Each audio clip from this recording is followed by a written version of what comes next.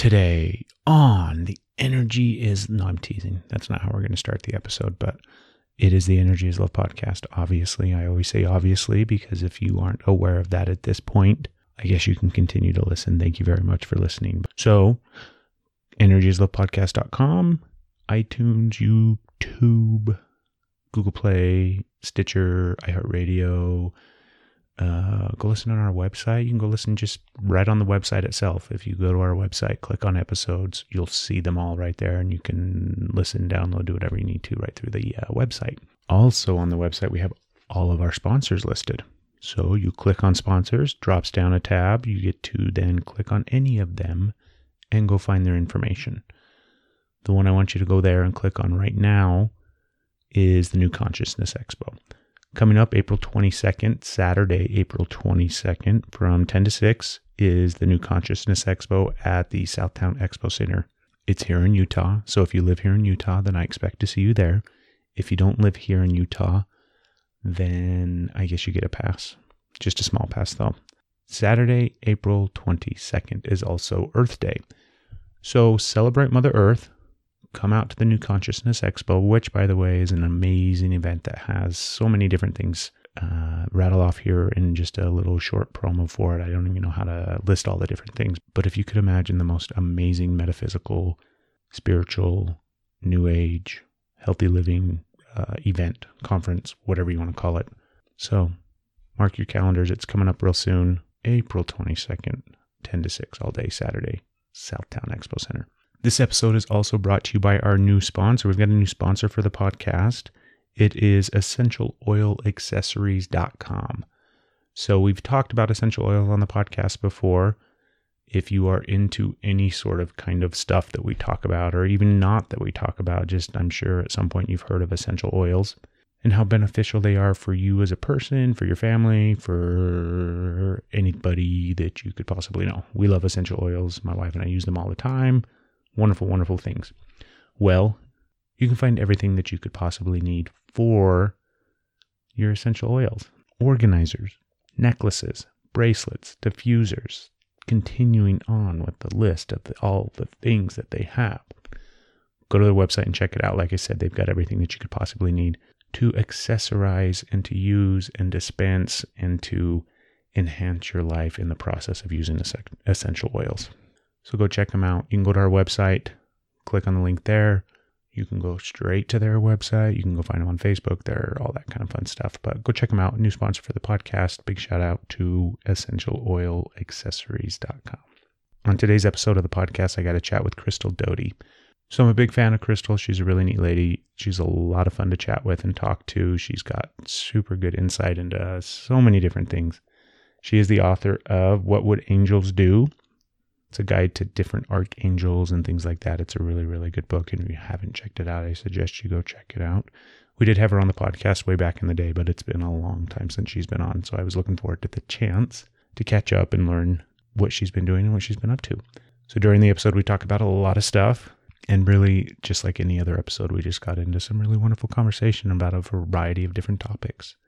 So go to her website. It's clarityistheway.com. That's where you can find all of her information. You can find her contact information as well as click on everything that she's got there so that you can find and follow and keep up to date with what Crystal is doing. But for now, thank you very much, Crystal, for taking the time to do the show once again. And you folks get to sit back and relax and enjoy a wonderful, beautiful episode of the Podcast for the Universe with my wonderful guest, Crystal Doty. Here we go. You're listening to the Energy is Love podcast. Energy is love. The Energy is the Love podcast. The Energy is Love podcast. Energy is love. The Energy is Love podcast. The Podcast for the Universe. The Energy is Love podcast. Well, thank you, Crystal. Here we are again. Yay, I'm back. It is an honor to be here. I'm loving your podcast. I love being able to support what you're doing. And of course, it's an honor to be here. So thank you. Thank you. Well, thank you. And I'm excited to kind of find out what's going on and where you've been lately. Yeah. Well, as you know, I wrote What Would Angels Do? a year ago. This month is when it came out. Year ago, is it April? It's April now, right? Yep. Yeah, I think so. And actually, okay, so a year ago next month is when I officially launched it. And it's been an amazing year. It really has. I am into book 2, writing What Would Goddess Do? And that has been incredible experience as well. Completely different than this one. When I wrote What Would Angels Do? It seemed like it happened in a night. The goddesses are taking their time. It's a little bit longer of a process. Yeah. That's typical of a goddess, though. That's my super stereotypical man right there. There you go. Well, and true to form, they are being. So it's really great. And at the same time, though, I should also say I am writing 2 other books. I've got another series going. So the What Would Angels Do? What Would Goddess Do? Is in my first series of books, Watch Me Rise. And I've got a second series that is geared towards modern mysticism. People who are the modern mystics, they are wanting to pull mysticism, spirituality, magic from the past, from the ethers, and apply it to our present day lives. So what that looks like is I've got a book on how to build and brand your spiritual business, how to date as a spiritual person, just kind of the things that we're dealing with today in our lives, but using, our spiritual heritage, to help us maneuver our modern day lives. So I'm all over the place. I am writing like a crazy woman. So if I'm not mistaken, the What Would Angels Do? That was your first book, right? Yeah. You had never written anything before. Correct. Do you feel like you've kind of caught the bug now and you just like the process so much? Yes, absolutely. I love writing. I mean, I'm obviously wanting to do it full time because that's where I'm headed. And so, yeah, it is one of those things that, everybody says they're going to write a book and then they don't. And I'm just here to go, just do it. Just do it. And you don't have to be 100% perfect. I've got mistakes in my book that I still catch. There's some things that I wish I would have written differently. I mean, and that's the other thing. I think that writers think that it has to be this absolute perfect piece. And, it's perfect when it's ready to go. I mean, I felt the push, the angels going, just publish it already. And, it's just seemed to have helped so many people, even though there might be a typo. Yeah.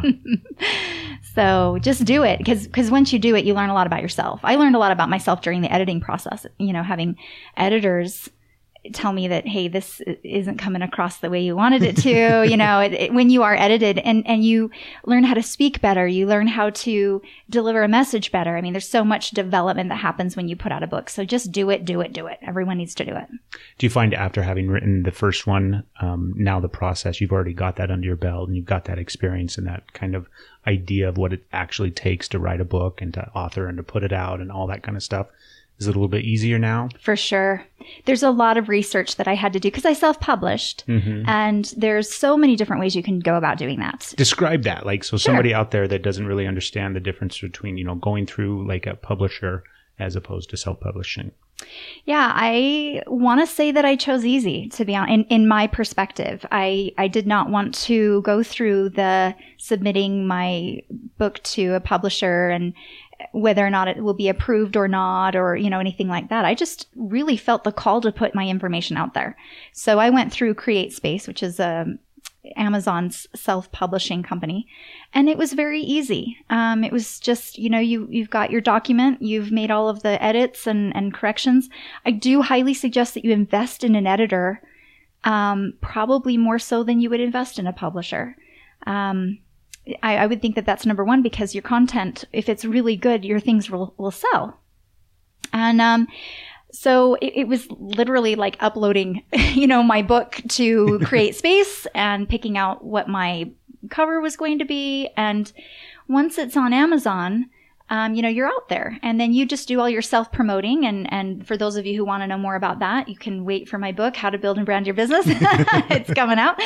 But, I learned what works and what doesn't work. I learned strategies that are a waste of time and money, and other ways that really are beneficial.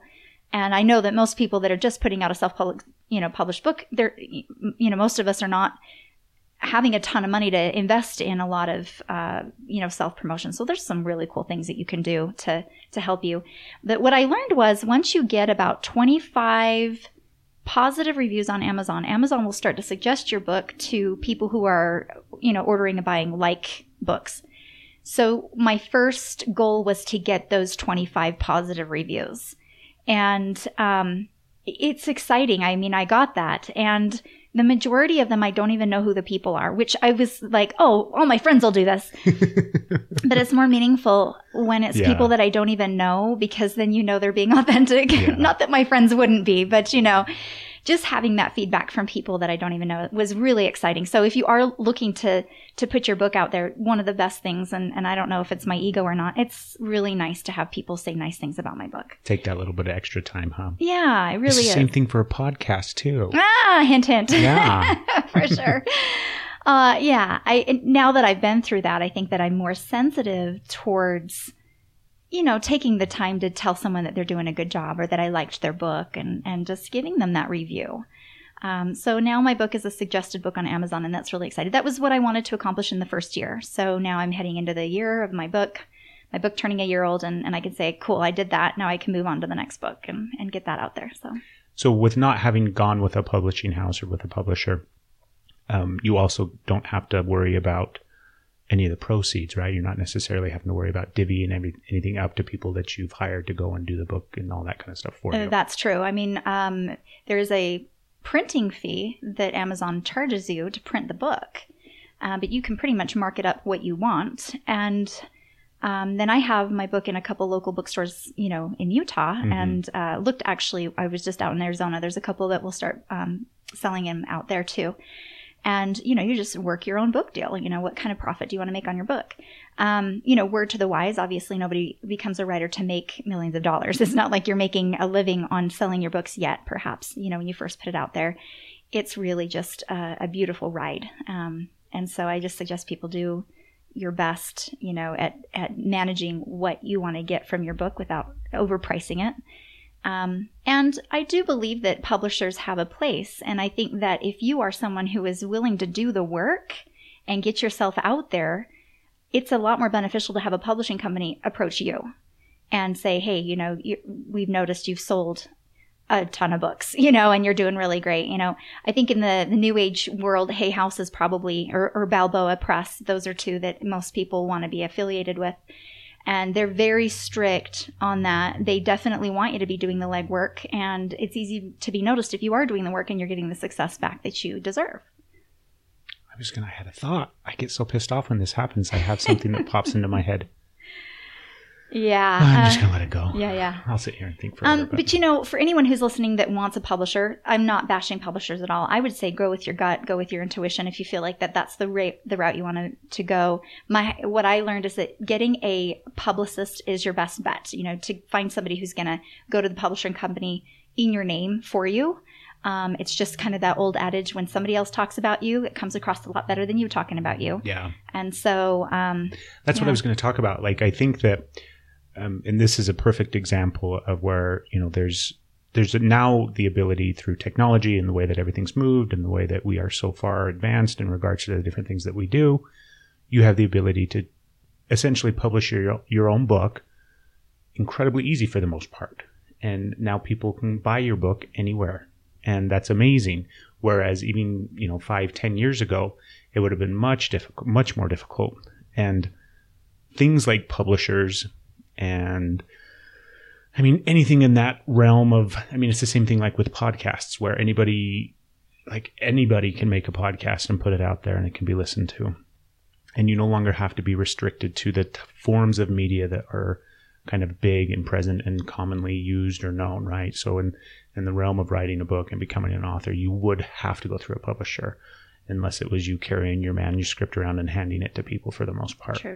And so I think it's really amazing how that's changed. And then I think it also correlates to so many different things in the world as a whole, as well as like in the New Age community and spirituality, where there are tenets and things that were there for a reason in the past that worked really, really well, that had a time and a place, and now they're just kind of no longer needed.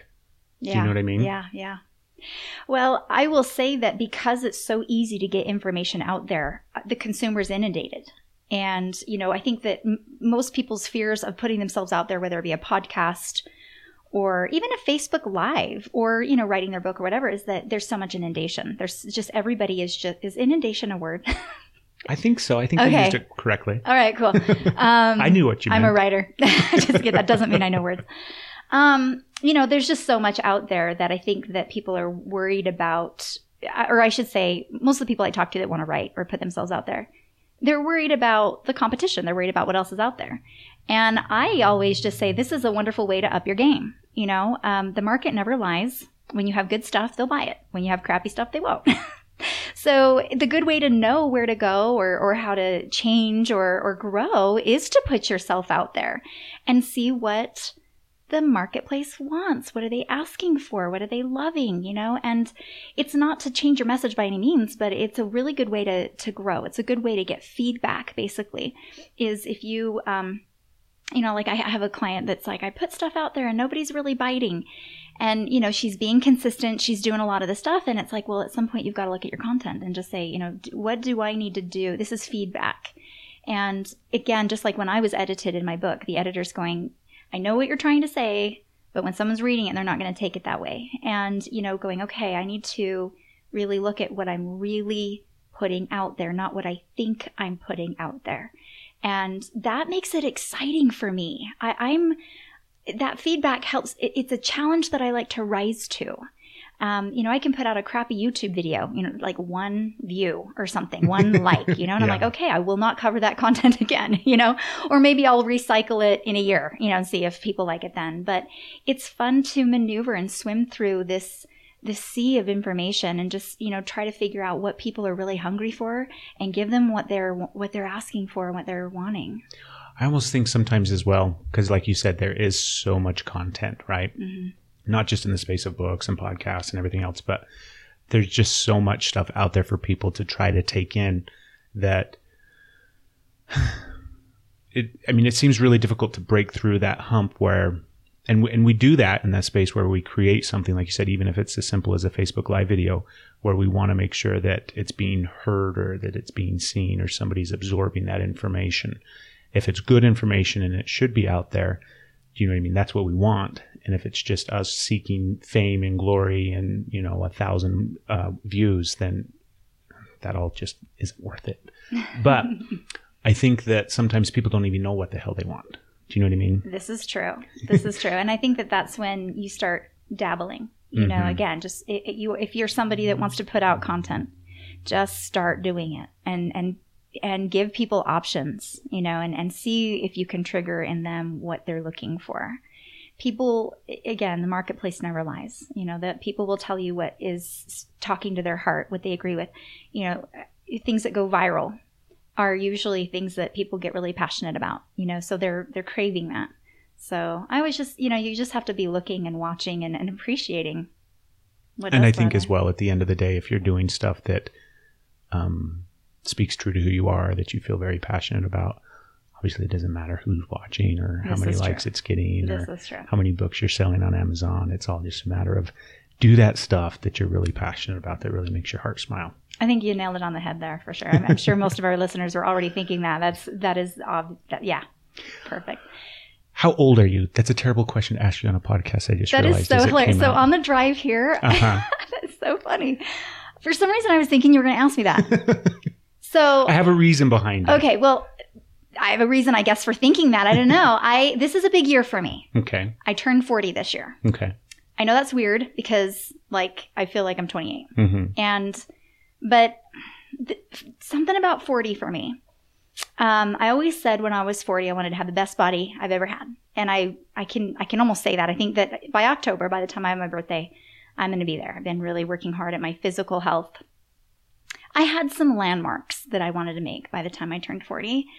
And I'm really proud of myself because I have taken the time to do that. And, here it is April. I've got till October and I am like a woman on fire right now. I think that turning 40 is going to be the best birthday I've ever had. So the reason I ask, thank you for answering.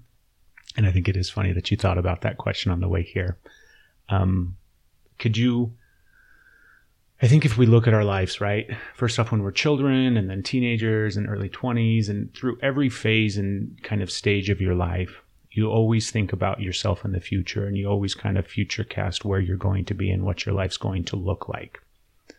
Now, you're going to turn 40 in October.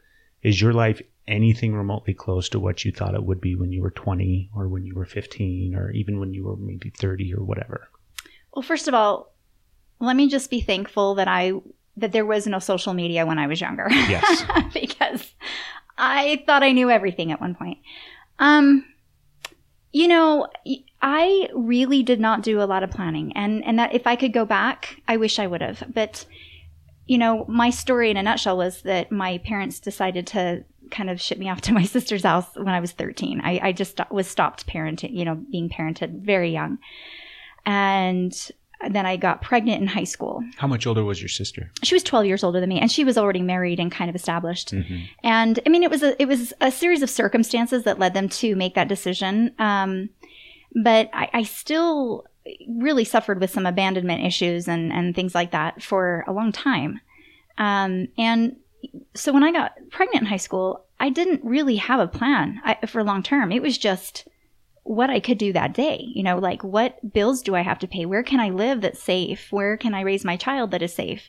I was a child raising a child. And so I think I lived most of my 20s just really living in kind of a present moment, trying to get through and trying to survive. And I was in survival mode. My big awakening happened when I realized that I was never orphaned. I really have some amazing, beautiful, heavenly parents, that never left my side. That was the biggest turning point for me, is connecting to God and Goddess and my father and my mother and the source of everything for my life. And once that became solid, it was easy to start to make plans from that point. But to be honest, it has not been that long. And, really my 30s, the beginning of my 30s was me just kind of figuring out and understanding what that relationship between me and my parents, my heavenly parents, really was about. I will say that I'm just now starting to make plans. So when you ask, did I see myself here? No, I can honestly say I didn't, because I didn't know where I was going to end up. I really didn't. I think when I was a little girl, I just really loved to make people happy. We traveled a lot when I was young, and my mom said that I would walk up and down the airplane just wanting to make people smile. And so perhaps at some point in my life, I knew that that's what I wanted to do. Perhaps I wanted to just make people feel at ease and happy and make them smile. But as far as having a plan or wishing that I was something, it's like I went to school to become a nurse, but it's not like I had these big aspirations to stay in the medical field. I went on to get a master's in, nutrition and bioenergetics and homeopathics, but I didn't have any huge aspirations to rule that kingdom at all. I just did what was in front of me, and I ended up here. Congratulations. Kudos to you. I think it's, as perhaps, because I'm 35, so I guess you and I are kind of in the same generation in a sense, right? Mm-hmm. And in the generations behind us and the ones that are in front of us, each generation, I think, always has something that they have to deal with, right? In a societal big kind of scope and viewpoint. And I think for the most part, especially speaking from my own experience, there wasn't anything overly, like, we didn't have to survive the Depression. We didn't have World War II. Granted, we've had wars consistently for the past 30 years or whatever the case may be. We've been in some kind of armed conflict. But we didn't have some big, huge thing that really defined a generation. And I think because of that, outside of own personal stories and experiences and lives that people have led, I think because of that fact that we haven't had something profound that's affected society in such a massive way, we kind of float and we kind of stay in this space. And so I think about myself back when I was like 20 years old, right? I had the same thing where I thought I knew everything. I think that's very, very common and normal and wonderful and amazing, because I remember how smart I was, and then you just realize you're really an idiot. But, I would think about myself now at 35 years old and think about how I would feel so productive and how I would have, my life put together, and I would have all these things kind of organized, and I would have a house, and I would have a family, and I would have all of this stuff. And now that I'm 35 and I have all of those things, right? I have a family, I have a home, I have, relatively speaking, my life in order and productive. I still don't feel like it. I still feel like I'm, in 10 more years or when I turn 40, and I think that our generation, or people that are, anywhere from this age of like 30 to 45 to 50, I think we are kind of becoming more who we are supposed to be and more content and happy and at peace with life much later in life. And maybe it's always been that way. I don't know. But it seems like, there's nothing wrong with turning 40 and feeling like you really have your life together, or feeling like you're really moving towards where you're supposed to be going. And I think that that's happening later and later and later in life for people. And maybe it's always been that way. I don't know. But it seems like that's kind of a common thing where, and you see it like in Hollywood with celebrities and things like that, where they comment on the fact that like Jennifer Aniston's 50 years old. Like, who cares how old Jennifer Aniston is? But yet she's had this huge successful career that's all happened, since the time that she was like 35, 40 years old. And so I just think it's really fascinating and interesting. But then I always pick apart that concept or that idea or that dynamic, especially in my own space. And why do I feel like I still don't have, not necessarily everything that I want, but I still don't feel 100% comfortable in my skin. Does that make sense?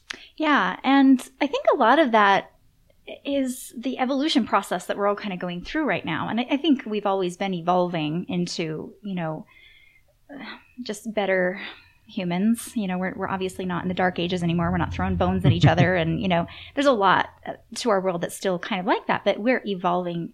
And on an energetic scope, I believe that we as a human race are evolving very fast right now.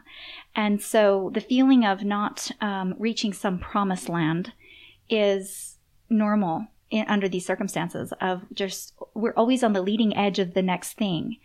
And I think it's okay to not feel completely settled, to always feel like there's something else that you can go for, something else you can reach to, towards some other evolution of your own self.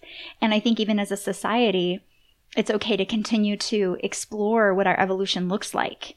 Especially in our time, technology has taken off. Our society is, people's ideas, and, we have people that are thinking like Einstein now, that weren't thinking like that before. We have people thinking like, out of the box people back then. It's kind of like our norm now to be more, just on the leading edge. And very often I come across someone that I'm either doing a reading for or, even in conversation, and they're feeling bad that they haven't reached their promised land. They're like, I've wandered the wilderness, right? I've done all this and that, and I have not reached that place. And I always say, well, congratulations. That's not the point. I don't think that you'll ever reach a promised land. And I feel that mentality can be very scary because, for one thing, let's say you did everything that society told you to do. You did A, B, and C, and you think you're in the promised land. What do you do when evolution comes knocking at your door and gives you some weird-ass challenge that you've got to overcome? What do you do when life asks you to grow? What do you do when you have to now start, praying for manna to fall out of the sky, so to speak, again? You start resisting that call. You start resisting the challenge. You start saying, no, there is no growth. I made it. I'm in my promised land. I'm in paradise. I did everything I was supposed to do. And that leads to non-growth, which is, in my eyes, death. It's spiritual death. It's emotional death. When you say, no, I've done everything I need to do, I've made it. And you put like your, shovel in the sand, and this is it. This is the place. This is where we're going to be. That is very much like trying to do that in the middle of a river. Life is flowing. We are evolving, where there's always a forward movement. And you're either going with that flow or you're in resistance to it. Whenever you resist it, it's painful. You just kind of get slammed by life if you don't, if you don't continue to just go with it.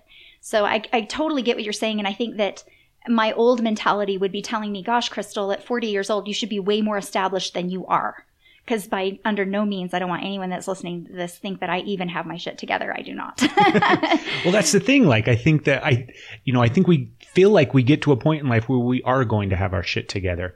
And then at each kind of milestone and each kind of next level, it's like, oh, I've got a little bit more of it together, but there's still this huge pile over here that's just complete chaos.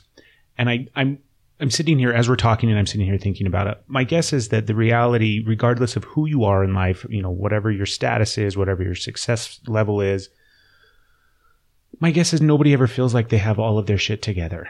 And I think if they do feel that, they're probably lying to themselves in a sense. And even like in the dark recesses of our minds, even when we feel very content and happy, I think there's always this unsettled, quiet storm that, you know, we are always kind of in that place of evolving and evolution and moving forward. Life is like laundry. You are never done. You're going to have to wash the bullshit you're wearing today. Yeah. You know what I mean? There are destination points. Don't get me wrong. There are milestones.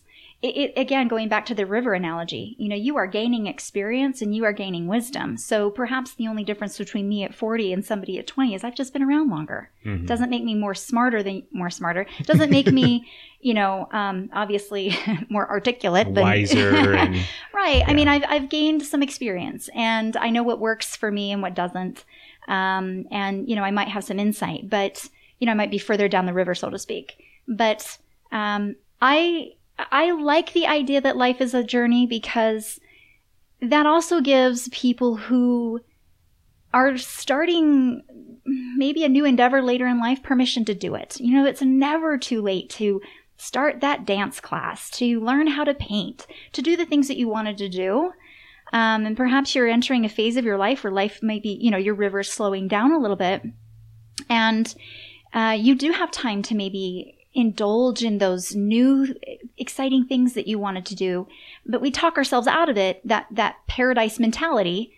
Well, wait a minute, I've arrived, I'm 65, you know, who am I to start writing now or speaking now or, you know, start that hobby now? And it's like, who are you not to? Dude, you've got miles and miles and miles of river ahead of you. And, you know, my philosophy is as long as you are here on this planet that is always evolving, that is always moving forward, that is always growing and expanding, and as long as you are standing on the edge of new things happening, until you're not here, you are here to just grow and expand and move and shake and do your thing. I totally agree. And I think that's an important thing to speak about and to throw out there is the fact that, you know, you're never out of time.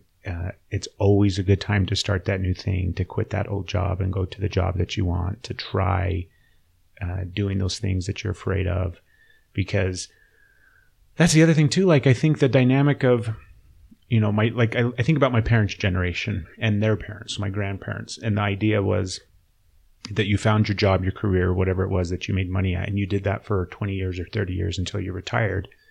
And then you got to live your life of relax and, you know, enjoyment and vacationing or whatever the case may be. But you had to commit that 20 years of hard work and determination and showing up and working 9 to 5, Monday through Friday, and really dedicating yourself to that before you got to the end and you got to experience joy and happiness. And it's not that you couldn't have a job that you were joyful about, but I think that dynamic is so incredibly like gone. Like, it's not even really present anymore. There's just wisps of it where people still think in some way, shape, or form that we have to do that. And the reality is we don't have to do that in any way, shape, or form. And so many people today aren't doing that, where you'll have multiple careers throughout your lifetime. You'll have the experience of, you know, I worked 14 different jobs during my 20s, finally found something that I enjoyed when I was 30, quit or left that when I was 35, and all these different things that'll happen. But what I find interesting, I've got an 18-year-old daughter, so she's getting ready to graduate, she's getting ready to go to college, she's getting ready to go out and do all that kind of stuff that you do at that age. But trying to explain to her or express to her that concept or idea that she doesn't have to figure out what she wants to do for the rest of her life right now. She doesn't even have to have a clue what she wants to do for the rest of her life right now.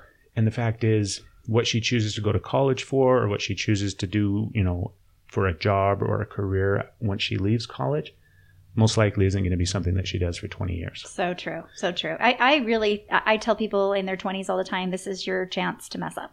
Your 20s should be you trying and failing at everything. We're still fucking up in our 30s too. Maybe you didn't fuck up enough in your 20s. You know, on that note, I think that, again, it's the evolutionary process. And I talk about this in What Would Angels Do at the beginning of the book, where I talk about the evolutionary turn point that we've made. That lifestyle that you described that our parents and grandparents lived totally worked for them. Totally worked. They were happy doing that.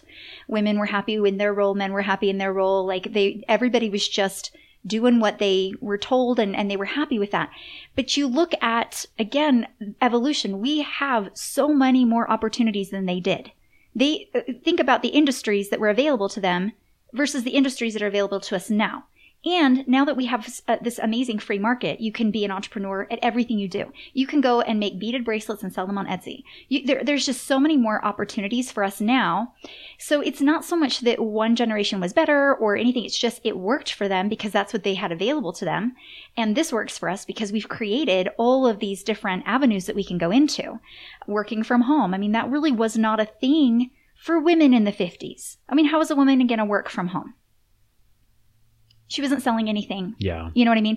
Perhaps things out of her garden at a farmer's market or something like that. But we have so many more opportunities handed to us that's why we get to be all creative and excited. And it's important, I think, that we don't look and judge the generations. We just look at it as that absolutely worked for them and this is working for us. And things have changed so quickly, so some of our heads are spinning. But I don't think that there was a right or wrong way or a good or bad way to live. I just think that we did what we did according to what was in front of us then. I totally agree. I keep saying that because you say wonderful things. I'm like, oh, I totally agree with that. Good job. That is awesome. I have something for you. Okay. So that you said you're writing the new book. Yes, I am writing the new book. What would goddesses do? Yes. So this is a really interesting dynamic, right? Maybe it's not an interesting question or topic I'm about to bring up, but I'm sitting here thinking about it and I'm like, first off, that's going to be cool and I'm excited and you'll have to come back on and talk about it when you're done with the book. Definitely. But what if somebody were to write a book? What would gods do? Like that would be fun too. Well, I think that especially in the New Age community, right? The inner goddess and the goddess awakening and goddess arising and women embracing their goddess and all this empowerment of women. And I think it's beautiful and I think it's wonderful and I think it's much needed and important. However, can you imagine if a man, and maybe there is a book out there, similar title or something like that, but if a man were to write a book and title it What Would Gods Do? And the whole intention and purpose, and I don't know if this is the intention or purpose of your book, but the whole intention and purpose is to empower men and have them invoke their inner God and their strength and all those kind of different things. Like I can only imagine what that would be viewed and looked at as. I would be sad if it was viewed anything other than awesome because I'm writing about what I know about. Mm-hmm. I don't know a whole lot about men's empowerment. I know it needs to happen because I don't feel like men are empowered at all. I feel like that there have been males who have abused their power, but that's not empowerment. Those are not actions that come from an empowered man. That's actually coming from a lack of power, wanting to overpower somebody else because they feel powerless. I would love for somebody to write a book like that. But, what would goddess do is what I do know. It is really about having to, really, I hope that men read my book too, because I'm doing the same thing with that book as I did with the archangels. I mean, basically what I did is I took 15 prominent archangels and I personified them. And I said, here's what they would be like if they were human. Here are the kind of lifestyles that they would live. Here are some of their ideals, perhaps, that they would support. And I feel like because we don't have a lot of strong role models, you know what I mean, in our society. And I think that part of the breakdown of the genders has been that we don't have that tribal initiation to our manhood or our womanhood. We don't have those tribal leaders who have harnessed themselves and are able to mentor us. We're all just kind of like figuring it out, And so I looked to the archangels and then I looked to the goddesses to help me understand myself, as a woman in this world. What kind of strengths am I allowed? Can I have? Who's going to show me what my potential is? And so I looked at goddesses in the history. Greek goddesses and Roman goddesses and Egyptian goddesses and Mayan goddesses who really embodied themselves, even Christian goddesses like Mary and Mary Magdalene. But to answer your question, I personally would love that book. And if it was really written with the intention that you said, yeah. This is what would Apollo do as a man on this earth? What would Zeus be like? What would probably not Anubis. He's the god of death. I don't know if that would be so great. But, like these gods that we have in our stories in our history. They're there for a reason. They're there for us to look at. They're there for us to learn from. The only difference is that they're like stories that don't apply to us today. You know what I mean? Like, I'm, as a single mother, trying to pay my bills. So like, what's Isis going to do to help me with that? You know what I mean? Isis, the goddess, by the way. Yeah. And when I started to look at her as like, hey, this is the kind of attributes I know her to have. What would she do if she was in my space? How would she create success? And that just like empowered me. I was like, oh my gosh, she would be a rock star. You know, she would be like this glamorous rock star. And I just basically let them tell me, you know, I would meditate. What would you do in 2017? What would you do in this year with these challenges? And I think that bringing them in, you know, out of the storybooks, maybe bringing them into like, you know, our present moment, hopefully a woman will read that book and say, I am just like Athena. I am just like, you know, these goddesses. And they would do incredible things. And if they can, I can. Do you think that there's a big, I mean, I know that there's a big, oh my goodness, split isn't the right word, a big divide or a big, a big space, we'll say, between feminine and masculine right now on the planet and people and in general. I feel like I don't know how to word this in such a way where I'm not going to sound like a dick, so I'll do the best that I can. But I feel like I feel like I'm treading. Okay, I'll stop like worrying about what I'm about to say. Yeah, just say it because it's all good. Well, I feel like women in general, and in general is a terrible way to classify women, and in no way, shape, or form do I think that there's absolutely anything wrong with women.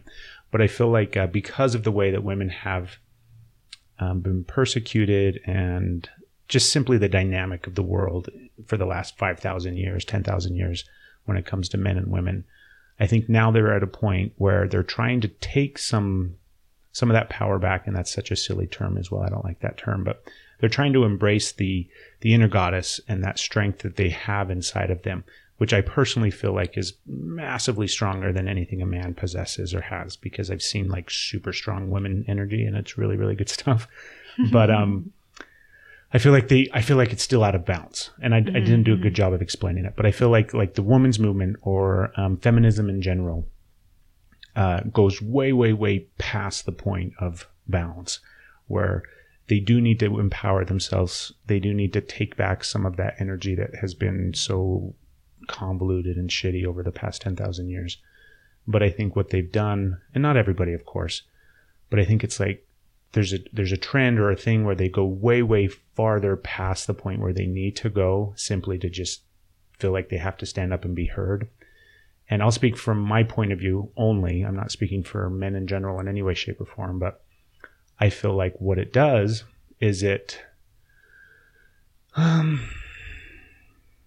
almost, when I say it turns people off, it's almost like it's too much, where you just kind of doing such a terrible job, Crystal. It's like you tune it out. Yeah. Does that make sense? I hear what you're saying.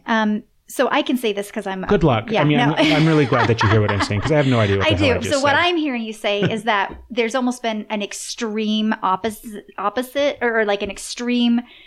kind of like the pendulum went from like one extreme to the other, where women were like so suppressed, and now it's like they're to the other opposite extent. And there's a lot of anger, and there's a lot of hate, and there's a lot of just, backlash. Personally, we all understand why it's happening. Okay. Mm-hmm. I don't care who you are. I don't care, what your beliefs are. At least you can understand why it's happening. I mean, this is the first time in our history that we're not getting killed for being like that. Right. But I do believe that that it's part of the balance. I feel like, let's take it down to your own personal life. Sometimes if you've been an extremist in one way, life will create a situation where you almost have to be an extremist the other way just to balance out. It's the pendulum swing. And so we're all in this together. There's no, she's a feminist, I'm not, you're not. We're all in this together. And there are some of us in a collective that are going to go to that extreme to help balance us out. There are some things that need to be said.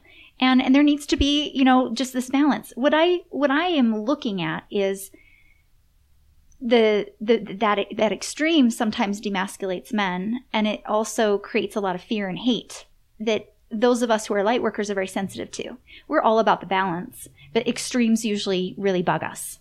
We're like, oh my gosh, you guys, really, can we just like forgive this and let it go and just be peaceful.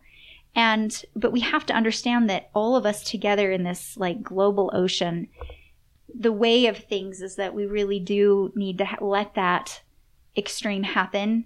And I do believe that there will be, it's kind of like somebody dropped a pebble in the feminine energy and those ripples just went way out there. But just like ripples, they will hit a bounce back point. They will come back. That's how I see this, is that there was, that pebble was probably just, you're not going to get killed this time. So that gets dropped into this water of feminism, of female energy, and it just expanded and grew into what it was. Also, when I see women who are in a lot of pain, because they're also carrying the pain of their ancestors, perhaps they have a line of DNA of women who have just been murdered over and over and over again. And they might be feeling that in their blood. I do believe that that's a thing, that they are just, they're here to work that out for their ancestors, work that out, that anger out of them. Kind of like this has been something that's been under the ground, the surface for so long that it's just bubbling up. So for my advice for anyone who is also feeling what we're talking about is just become an observer of it. Watch it. This is absolutely normal. For any, I feel like the suppression of female energy was a disease. I feel like it was a disease of the mind. And when you have a disease, it's festered and festered and festered and festered. And now we've ripped off the bandage and it's going to ooze. And you could apply this analogy to anything that's going on to politics right now. We've had a lot of under the ground disease type of energy, just that gross negative stuff that we keep putting bandages on. And today, because of the lifestyle, because of the evolution, those bandages are being ripped off in the form of awareness as we're looking at it. We're looking at the problems. We're looking at the issues. And everybody's like, ooh, gross. This is awful. This is the worst thing ever. It's oozing. It's disgusting. It's diseased. Yes, let everybody look at it. Let everybody see it. At some point, we'll start cleaning it up. And again, I really believe in the bounce back. I feel like it has to happen. You have to look at the ugliness. You have to scream and shout about it, perhaps. But do I see the anger and the rage happen into generations to come? Probably not. I think that we are raising children in a different way, where these women that are raging, they're probably doing it for all of us. They're kind of like holding that space of what needs to happen, of what needs to come out. Well, I like the way you described it and explained it. It was much more eloquent and like easier. Well, I hope that it was understandable as well, because it is one of those topics. But that idea that, that extreme has to happen, where if we were on one end of the spectrum for such a long time, that in order to find balance and to find that happy medium, that space in the middle, we have to go to that opposite end. And, I can personally think about times in my life where that's kind of happened to me in different ways, shapes, and forms, where I was way over here on one end and then eventually swung to this. I mean, that's a really, really good way to describe it, and I like that. Think of it this way, too. If you were underwater for just a second, you'd come up and you'd probably be breathing normally. But if you were underwater for a really long time and you finally came up for air, you'd be noisy. Right? It wouldn't be pretty. You wouldn't be all elegantly coming out of the water. You would be like screaming and coughing and choking. And that's how I feel is kind of going on in our whole society, is that there's so many things that have been underwater. And specifically, if we want to talk about female energy, has been under the water, choked, drowned, just you're down there. And so now that nobody's holding us down anymore, everybody's kind of, this energy's rising to the top. It's not coming out in a very graceful way because it's been under the water for a very long time. So grasping for like air and choking and crying and yelling and like, I can't believe you kept me down there for so long. But then pretty soon she gets her breath back. She comes out of the water. Everything, balances out. And I am always calling for men to just understand what's going on. I understand that men in this generation were not holding us down. And I understand that women in this generation were not holding us down, but it was held down. Yeah. And so, yes, we're coming out. It's not elegant. It's not as graceful. We're used to women being elegant and graceful. But when you've been holding your breath for 5,000 years, it's not very pretty when we emerge finally. Do you think that there could possibly be a reason behind, because I think there's rhyme and reason to everything, right? Everything serves a purpose, the existence of whatever the case may be. But do you think that there may be a reason for the fact that feminine energy and women in general have been kept down and persecuted and, do you know what I mean, kept underwater for so long, that it could have served a purpose? I mean, yeah, I look at maybe our tribal ancestors who valued female energy as, the counterpart. And to me, female energy, if I were to classify male and female energy just in a really easy, high-level way, male energy is the exhale. It's the energy of giving. And female energy is the inhale or the energy of receiving. And when we're breathing, we're perfectly balanced in our male and female energy.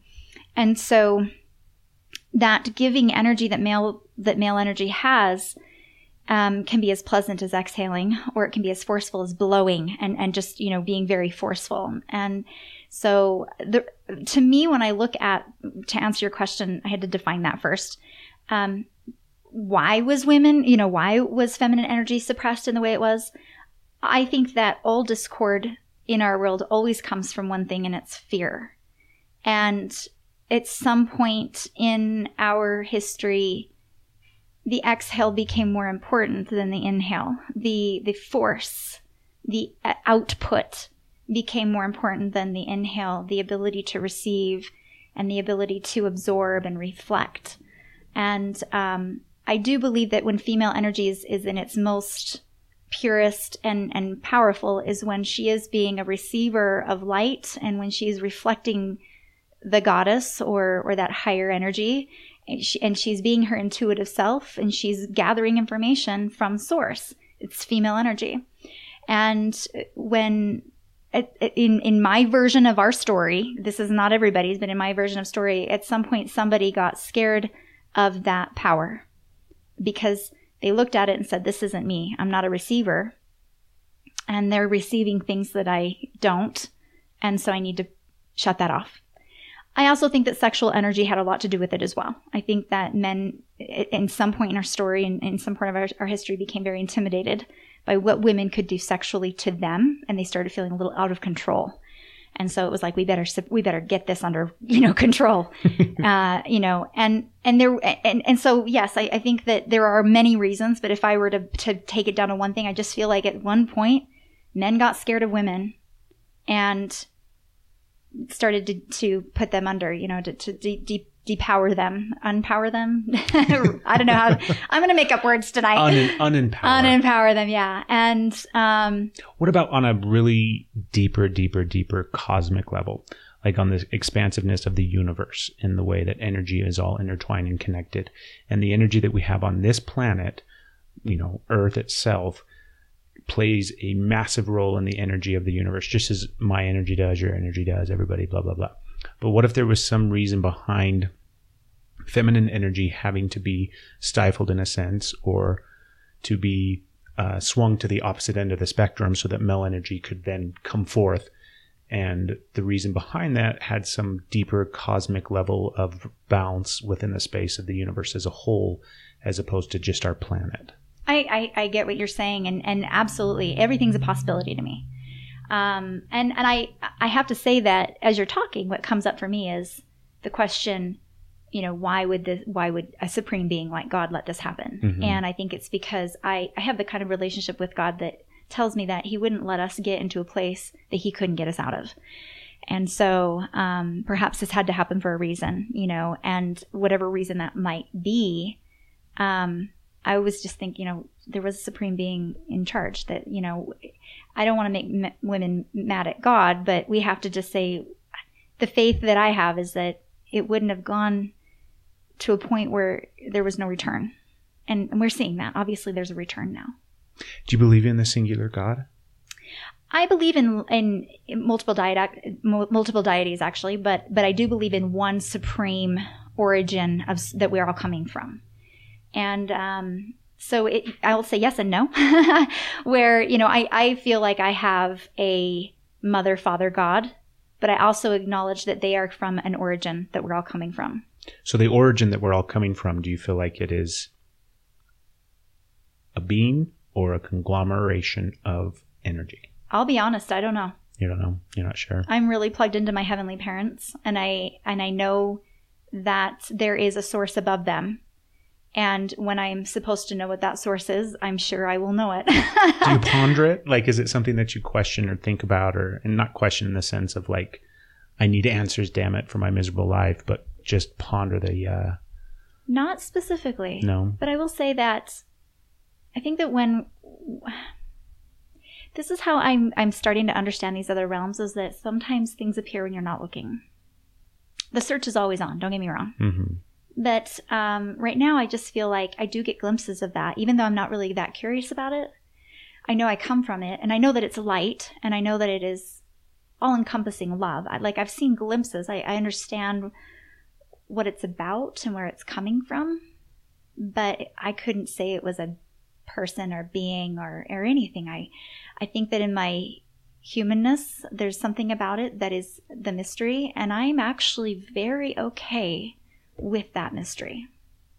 I think it's good to be okay with it. I mean, I hope people out there that are listening, for me, I'm always constantly thinking way, way too much.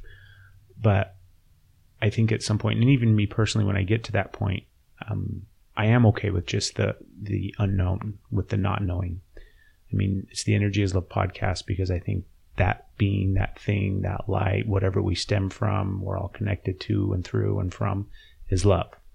And I don't have to understand it past that point. Mm-hmm. Do I think there is something past that point? Very much so, because I think that everything's super infinite, and there's like bigger infinities. Like even the infinity that we think of has an infinity that's bigger than that. And so I think that there is more than just energy is love, and that's simple enough. Mm-hmm. But that's all that I need now. Yes. And that gives me peace, that gives me calm when I need it, that gives me the ability to kind of move through this life of crazy chaos when things happen, and find that middle ground and find that calm in the river, and the opportunity to just be present and be happy and take a deep breath. Yeah. And I also think, and I'm just going to put this out there, and I hope this doesn't piss anybody off. Well, if it does, then I must be doing something right. But I'm very careful of defining that origin, because the minute that we start putting our humanistic perceptions on it, we start limiting what it can do for us. And what I know is that because it's an origin of infinite possibilities and like you said, infinity, the minute that I start putting it in any sort of box, calling it male, calling it female, calling it, giving it personality, I limit what I will allow it to do in my life. I know that it is the source of miracles. It is the source of everything happening to me in my life. So if I start saying, that origin is this way or that way, I might start to develop a belief that it cannot do certain things based on like a persona that I've given it. Does that make sense? Mm-hmm. So for me, I like the idea of having a mother and father, because I can go to male energy. I can go to female energy. I can go to these things that when I need to feel safe, protected, when I need wisdom, when I need nurturing.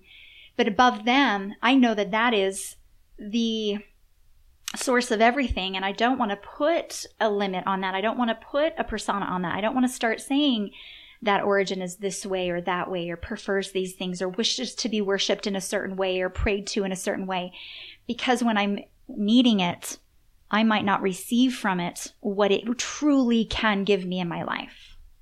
So this came up on a earlier podcast. I think it was the last one. I don't remember which, because I lose track of them.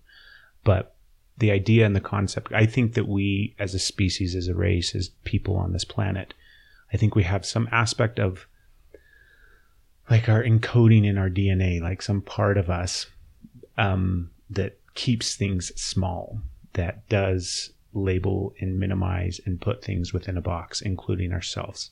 And even the idea and the concept that you can't do that, or that we shouldn't do that, because then we limit ourselves to the potential and the possibilities. But yet we still do it in so many different ways, some really subtle and small, and some really big and obvious. But that idea, because I think that because we are connected to that infinite source of whatever the hell it is that we want to call it, I think that we have absolute, complete power to do anything and everything. Meaning, just anything, right? Anything that has ever been thought up, anything that's ever been created, anything that's fantasy, anything that we just chalk it up to just somebody's imagination. I think we have the potential to do all of those things. But I think the reason that we don't do those things is because of that encoding within our DNA. And that in itself serves a purpose for some reason. And this is just me continuing to perpetuate that idea and that concept of keeping things small and putting them into a box. But I do think that there's a reason behind that aspect of human nature. And I think that we made it that way for this experience, that because we came to this planet and we had this experience as humans and blah, blah, blah, blah, blah. I think that small little tiny thing that we did and that we put into the system, so that from that point forward, everybody born after that point had this thing, kept us small simply because of something, for some reason that served some greater purpose in the scope of the universe that we can't understand or see. But I think that it's very, very important. Yeah. And I think that possibly why we're at a point now in society and in culture and in the year 2017 where we are starting to reach outside of that and question that and look past that. And maybe it's been that way for the past 1,000 years, which is obviously just a blink of an eye. Not even like a blink, like the thought of it. It's not even the thought of a blink. But very minute. I think that perhaps the reason we're starting to come to that ground where we not just think about that dynamic, but also question it and look outside of it. So now we're no longer keeping things small and putting them in a box. We're allowing for the space outside of the box. I think that too serves a purpose, where perhaps maybe that encoded part of our DNA is slowly shifting and changing and being recoded in a sense, in some way that we can't understand, and will take us to the next level of, not even the next level, just the next space of serving the higher purpose of the spin of the cosmos and the galaxy and the universe. I definitely, and that to me is the evolutionary process that we're in. We obviously needed to be able to categorize things. We needed to be able to understand things. We needed to be able to label things. This is part of survival. But when we try to do it to God, we limited what is unlimited. And so, yes, part of the evolutionary process in my eyes is this amazing thing that's happening in our brains. Where, you honestly, in talking about the evolution of brains, you can look at somebody's brain from, thousands of years ago, these mummies or, the science, okay? Mm-hmm. And they will, show you that we look different. We behave differently. We are definitely evolving. And part of that perhaps is that the kind of lives that we have created require less of that organization, less identifying, less putting it in the box, less labeling. And so part of our DNA is being uncovered, the limitless part of us. And it's exciting. And we're all kind of just waking up to that limitless possibility.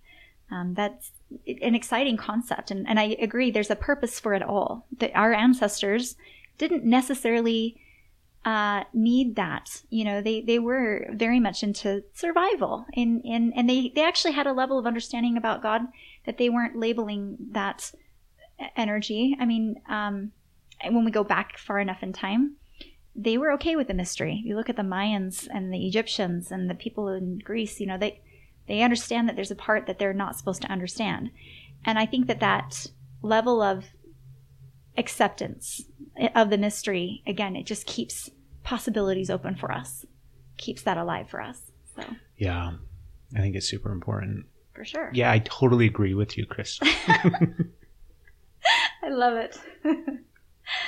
So can we do something fun with my book? Absolutely. I had this idea. I thought about, I am someone who is a big believer in the law of attraction. I do believe that everybody who's listening today really needed to hear whatever it is that we were talking about. And I love randomness. This is why I love cards. I do cards.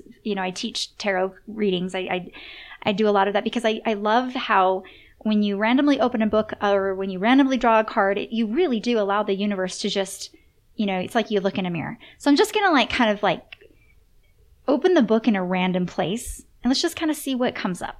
And she totally is, by the way. Yeah, but yeah, you can see. She's just flipping through. It's almost like I'm shuffling the deck, but I'm just kind of flipping through. None of this has been predetermined in any way, shape, or form. Yeah, true. He's going to see me in live, just and I'll even put that into the mic so that everyone knows that I'm flipping through.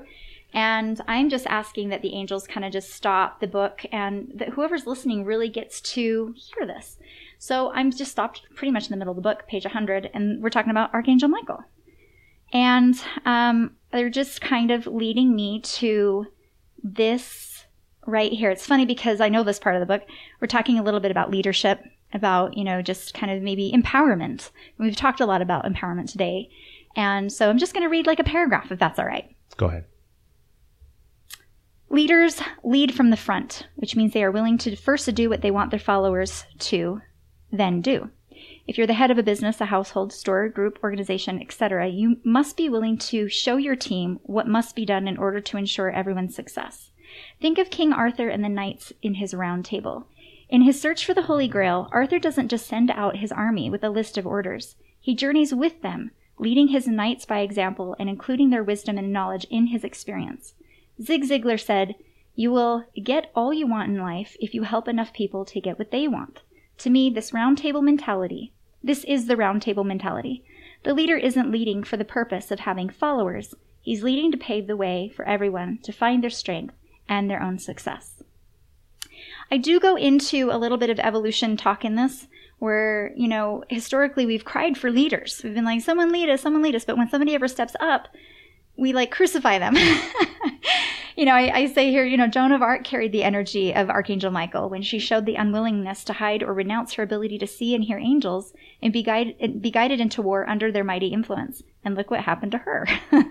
Jesus was put to trial and then crucified for similar reasons. So, sometimes it's hard to step into that leadership role, but I think right now in our evolution process, it is very important that we understand what true leadership is really about. We are no longer wanting to just follow someone blindly. We want a round table mentality. I think that we all want to sit around and do exactly what your podcast is all designed to do. It is just, let's hear everybody. Let's see what kind of pieces of wisdom that this person is getting from source or this person has gained through experience. See how we can put that into, our society, into our lives, whether it be personal or global. And, that's why I think that this whole book, it's funny, I wrote this book last year before the elections, before all of that. Before Trump was our president. Yes, thank you. And I actually wrote in the beginning of the book, the reason why our politics look like a bad reality show. I used those words before I even knew that he was going to be elected, is because we're being pushed to be a round table. I really would love to see people stop looking at what's going on in the Hill. And I know that freaks people out. They're like, well, if we're not looking, then shit's going to happen. Guess what? Shit's happening anyway. Yeah. And it's time that we start being the leaders, that we start, we're the head. They are the tail. We're the ones that make the decisions, that we act like we're the tail. We act like we're the ones being wagged. But like I told you at the very beginning, the market never lies. The market always wins. Majority always wins. And if the majority of the people are continuing to put their focus on the Hill, we're going to be wagged all over the place. I want a round table. I want enlightened spiritual CEOs. That's why I'm writing the books that I'm writing. I want enlightened people to start managing what's going on in their house more than they're concerned about what's going on in the White House. Like a bratty little kid wanting attention. When you stop paying attention, they stop. First they get louder. Yeah. But they stop. They start understanding that what they're wanting isn't coming from these people anymore. The fame, the control. I want us to just be kind of our own unruly round table of knights. And that's why I'm passionate about getting, my message out there and writing my books, is because I feel like that's where we're headed anyway.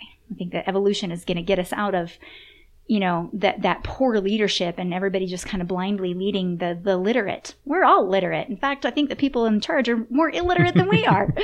So there's my rant. When are you having, what's your projected release date for the new book? I do not have one. But if you do want a date from me, well, that sounded really weird. If you do want any, I'm launching my mentorship. I have a 6-week mentorship that's launching May 1st. And that mentorship's amazing. I've been doing it for probably almost 3 years now. It's a 6-week course with me where we talk about, expanding your intuitive abilities, getting you connected to your angels, helping you to clear negative energy, basically the spiritual fundamentals that I feel like I continually talk to my clients all the time. I was like, hey, these are just 6 principles that keep coming up in our lives right now. So I'm just going to create a mentorship, and I will just kind of mentor and walk you through the process. And it's a really fun thing. You do not have to be present. It's all, I give you videos and workbooks and exercises. There's a process that we do every week. And then the other component is there's a private Facebook group that I do Facebook Lives weekly in that. So I'm able to continue walking you through that. And, it's just a really incredible process. So May 1st, if anyone's interested, you can find that on my website, clarityistheway.com. Beautiful. Yeah. Crystal, thank you so much. Oh my gosh, this was so much fun. It's I could fun, talk isn't all it? night with I you. know. It's a lot of fun. I really appreciate you asking me to come.